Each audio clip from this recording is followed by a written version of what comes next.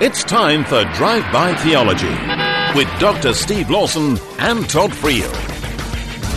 You have something better than the disciples? Welcome to Lecture 29 of Drive-By Theology, entering now into a territory known as pneumatology, the study, the doctrine, the theology of the Holy Spirit. When Jesus was walking the earth with the disciples, preparing to leave, he made a statement that is still shocking. He said, "It is better for you that I go away," in John 16:7. So here's a question for you. How could it possibly be better for the disciples who had Jesus Christ, the second person of the Trinity, in their midst? How could it be better if he went away? The answer is the Holy Spirit. While it was, I'm sure, groovy to be walking with Jesus Christ as a disciple, we have something actually better, if you will. Not that the Holy Spirit is better than Jesus, but we have the Holy Spirit dwelling in us all the time. The disciples, they could be with Jesus. They went fishing, he wasn't there. They ran an errand, he wasn't there. We have the Holy Spirit all the time. And in that sense, it's actually better for us. In reality, it is all that Christ is inside of us, indwelling us in the person of the Holy Spirit. In the Great Commission, when he said in Matthew 28:20, "Lo, I'm with you always, even to the end of the age," he meant he would be in them in the person of the Holy Spirit, because the Holy Spirit has all of the attributes and all of the power that the Lord Jesus Christ has. What is the primary work of the Holy Spirit? The primary work of the Holy Spirit is to point us to Jesus Christ, to bring us to faith in Christ, to keep that faith strong, and to bring Christ into focus in our hearts. So if a ministry of the Holy Spirit is constantly focusing on the Holy Spirit, talking about nothing but the Holy Spirit, they have their pneumatology wrong. Exactly. Every parade that is of God does not have the Holy Spirit leading that parade. Jesus Christ is leading that parade. John 15:26, "But when the Helper comes, who I will send to you from the Father, the Spirit of truth who proceeds from the Father, he will bear witness about me." John 16:14, "He will glorify me, for he will take what is mine and declare it to you." The primary role of the Holy Spirit, in a general sense, is to always glorify the work and the person of Jesus Christ. As we heard earlier, it's a subordinate role. Nevertheless, that is his primary job description, if you will. Let us continue studying the Holy Spirit then with that thought in mind, because we want to watch out for a couple of ditches here. So many Holy Spirit ministries are just gaga about the Holy Spirit, but never get pointed to Jesus.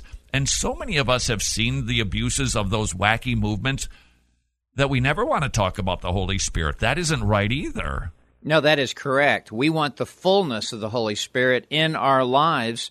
And when he is so powerfully at work, he is drawing us to love Christ, obey Christ, and honor Christ, and worship Christ. So let's not fall into one ditch or fall into another ditch. Let's study the Holy Spirit. Let's study him rightly, always recognizing his work and his activity is pointing to Jesus. As you recall from our study during the Trinity, it was very, very clear that the Holy Spirit is God. The Holy Spirit is mentioned on an equal level with God, and we talked about those Bible verses in Acts 5, 1 through 3, and 1 Corinthians 3, 16 through 17, that God and the Holy Spirit are equated. They're synonymous, like in Luke 1:35, Matthew 28:19, we see him mentioned with the Father and the Son in the same level. 2 Corinthians 13:14, the salutation that said, "The grace of our Lord Jesus Christ, the love of God, and the fellowship of the Holy Spirit be with you all." But there are some more ways that we know that he is God. His attributes point toward his deity. The Holy Spirit is eternal, Hebrews 9:14. He is omnipresent, Psalm 139, 7 through 10. He knows everything. He is omniscient, Isaiah 40:13, and 1 Corinthians 2:10 and 11. And he is omnipotent, Psalm 104, verse 30. So we know that he's God, but he also qualifies as being a person, the best word that we can use to describe the Father, the Son, and the Holy Spirit for a lot of reasons. Yes. The first is that the Scripture always refers to the Holy Spirit as a he, never an it. Jesus said in John 14, verse 26, "The Helper, the Holy Spirit, whom the Father will send in my name, he will teach you all things and bring to your remembrance all that I said to you." He is referred to as himself, the personal possessive pronoun. Romans 8, verse 16, "The Holy Spirit himself bears witness with our spirit that we are children of God." The Holy Spirit has emotions, also something that is characteristic of a person. The Holy Spirit can be grieved. Isaiah 63, verse 10, "But they rebelled and grieved his Holy Spirit." Ephesians 4, verse 30 says, "Do not grieve the Holy Spirit." The Holy Spirit loves. Romans 15, verse 30. "Now I urge you, brethren, by our Lord Jesus Christ and by the love of the Spirit." And the Holy Spirit has a mind. Romans 8, verse 27. "He who searches the hearts knows what the mind of the Spirit is." The Spirit speaks. Acts 8, verse 29. "And the Spirit said to Philip, 'Go up and join this chariot.' The Spirit knows." 1 Corinthians 2, verse 11. "For who among men knows the thoughts of a man except the spirit of the man? Even so, the thoughts of God no one knows except the Spirit of God." And the Holy Spirit can be lied to. Acts 5, verse 3. Peter said, "Ananias, why has Satan filled your heart to lie to the Holy Spirit?" The Spirit can be tested. Acts 5, verse 9. "Then Peter said to her, 'Why is it that you have agreed together to put the Spirit of the Lord to the test?' And the Spirit can be a witness. Acts 5, verse 32. "And we are witnesses of these things, and so is the Holy Spirit." The Spirit can be resisted. Acts 7, verse 51. "You men who are stiff-necked and uncircumcised in heart and ears are always resisting the Holy Spirit." And the Holy Spirit has intelligence and is capable of making decisions. 1 Corinthians 2:10 and Isaiah 40:13, Acts 15:28. All this is to say the Holy Spirit has a personality, and specific qualities of personhood are attributed to his character. He is marked by goodness, Nehemiah 9:20 and Galatians 5:22 and 23. He is marked by holiness. He is the Spirit of holiness, Romans 1, verse 4. He is the Spirit of truth, John 14:17 and 15:26 and 16:13. He is the Spirit of grace, Hebrews 10, verse 29 and Zechariah 12:10. He is the Spirit of comfort, John 14:26 and 15:26. And he is the Spirit who produces patience, love, gentleness, etc. in Galatians 5:22 and 23. All of these speak to the personhood of the Holy Spirit. If that is not enough, there are the names of the Holy Spirit that demonstrate that he is God. The Spirit of God, Romans 8:9. The Spirit of Christ in Romans 8:9. The Spirit of your Father in Matthew 10:20. The Spirit of the Lord in Acts 8:39. All of those things put together, he is fully God and he is a distinct person. Also, as we discussed earlier regarding the Trinity, he is subordinate. Remember, it's a functional subordination. He's not actually less than. He's not a lesser being. But so that everything runs and works, there's a leader. There are people who do jobs. He subordinates himself to the Father and to the Son. The Holy Spirit proceeds from the Father and the Son. The Father and the Son sent the Holy Spirit.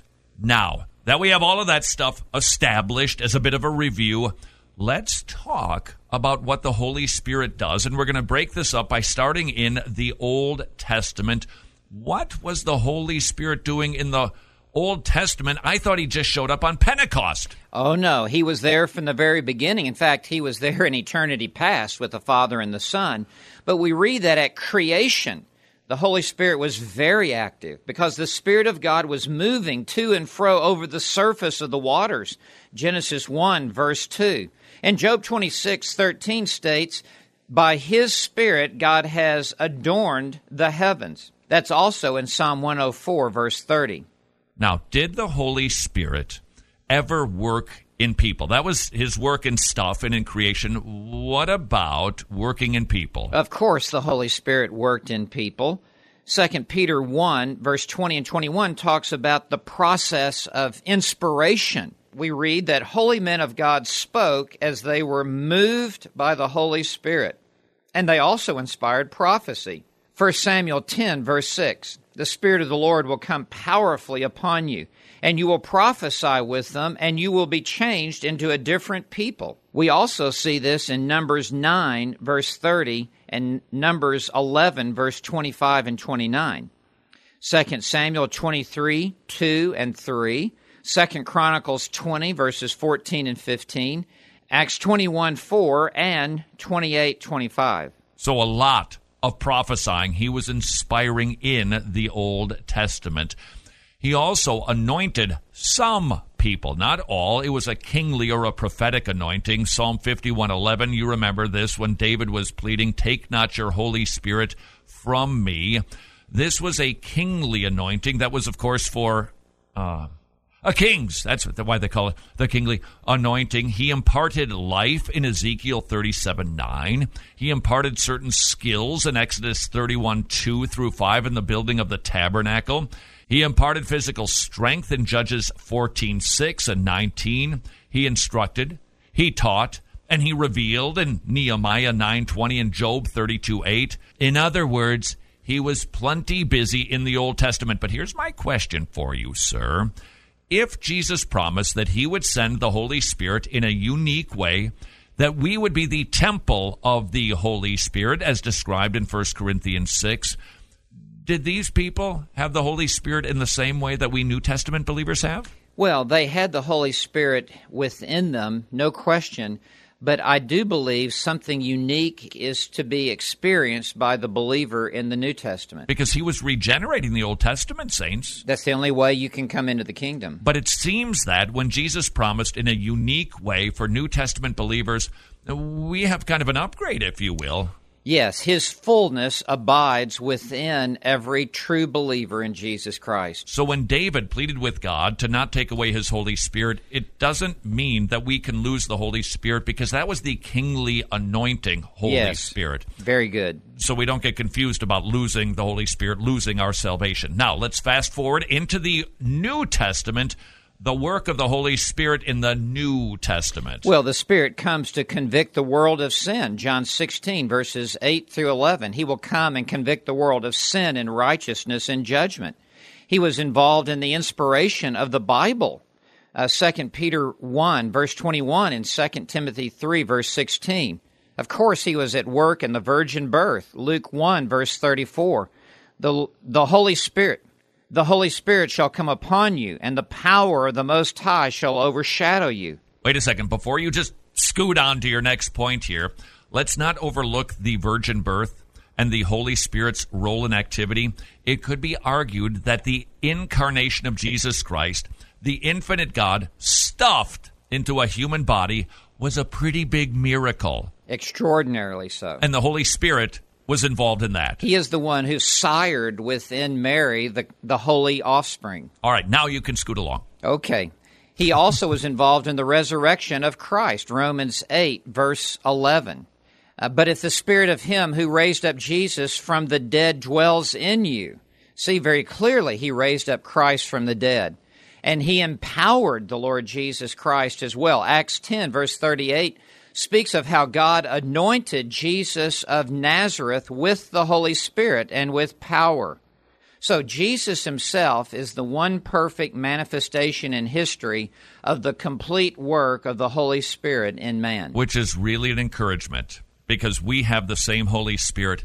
This is something that I'm not sure many people talk about, that Jesus Christ, because we understand His ontological nature, fully God, fully man, He did not remain perfect. He did not do everything right because His divinity was overshadowing His humanity. But instead, the man Jesus Christ did everything that He did by the power of the Holy Spirit. Yes.